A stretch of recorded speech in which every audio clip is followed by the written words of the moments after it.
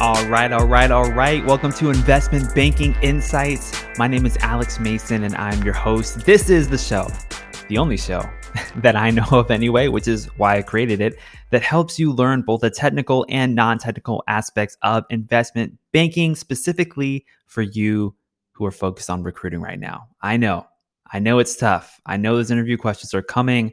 I know there's a lot of concepts that you may not have learned or known in undergrad or during your professions before you got to this point, but never fear. That's why we're here doing this together. We're going through every single question conceivable related to the investment banking recruiting process. And what do you want to talk about today? We're going to talk about liquidation value. Remember, we were talking about the different valuation methodologies several episodes ago.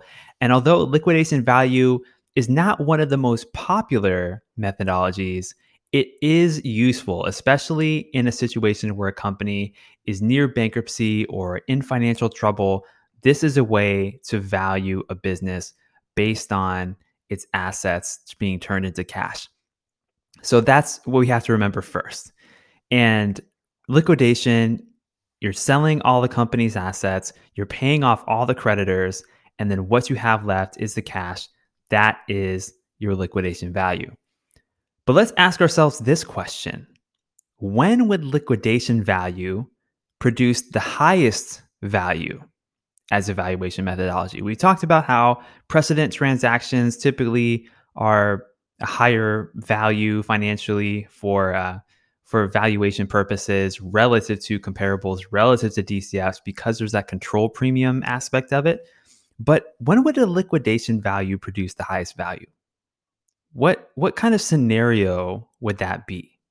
Well, it's unusual, but this type of scenario can happen. Here's an example. Let's say that a company trades at less than the value of its assets. Now, in this scenario, let's say for the sake of example, this company is publicly traded, its stock is trading on a stock exchange, and the sentiment in the market is just so bad that the other methods like comparable companies or precedent transactions might actually produce a lower value than liquidation value would. Let's say that a company owns $10 million in factories and has no debt, but the market is valuing the company's equity value at just say $5 million because there's a lot of fear that the company's products are going to become obsolete. And this company that was once this great, incredible firm is now about to reach its demise, but it owns $10 million in factories right now. Now, the company may or may not actually go down. Maybe the product is obsolete, but we don't know for sure. But we can have some degree of certainty that if we sell the company right now, we can get that 10 million out of those factories.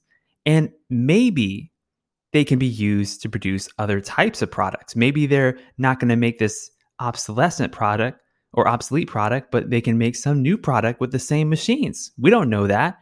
You see, there's all these little nuances that can go into answering these questions. So it makes sense to understand the possibilities and just open your mind to how these things can work.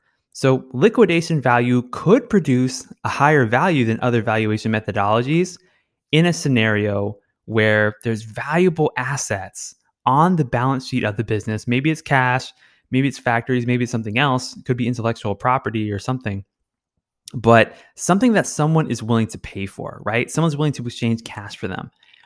But maybe the market sentiment is really bad.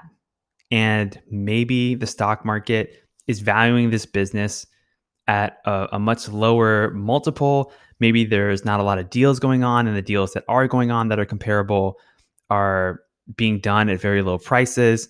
But this company may be unique in some way. And so that's a scenario where liquidation value could produce a higher value than other methodologies. Now, that's the concept for today. A little nugget of knowledge for you. My name is Alex Mason. I'm your host, and this is Investment Banking Insights. We're going to keep talking about valuation. And on the next episode, we're going to explore how we would value a company with no revenue. All right, I'll see you there.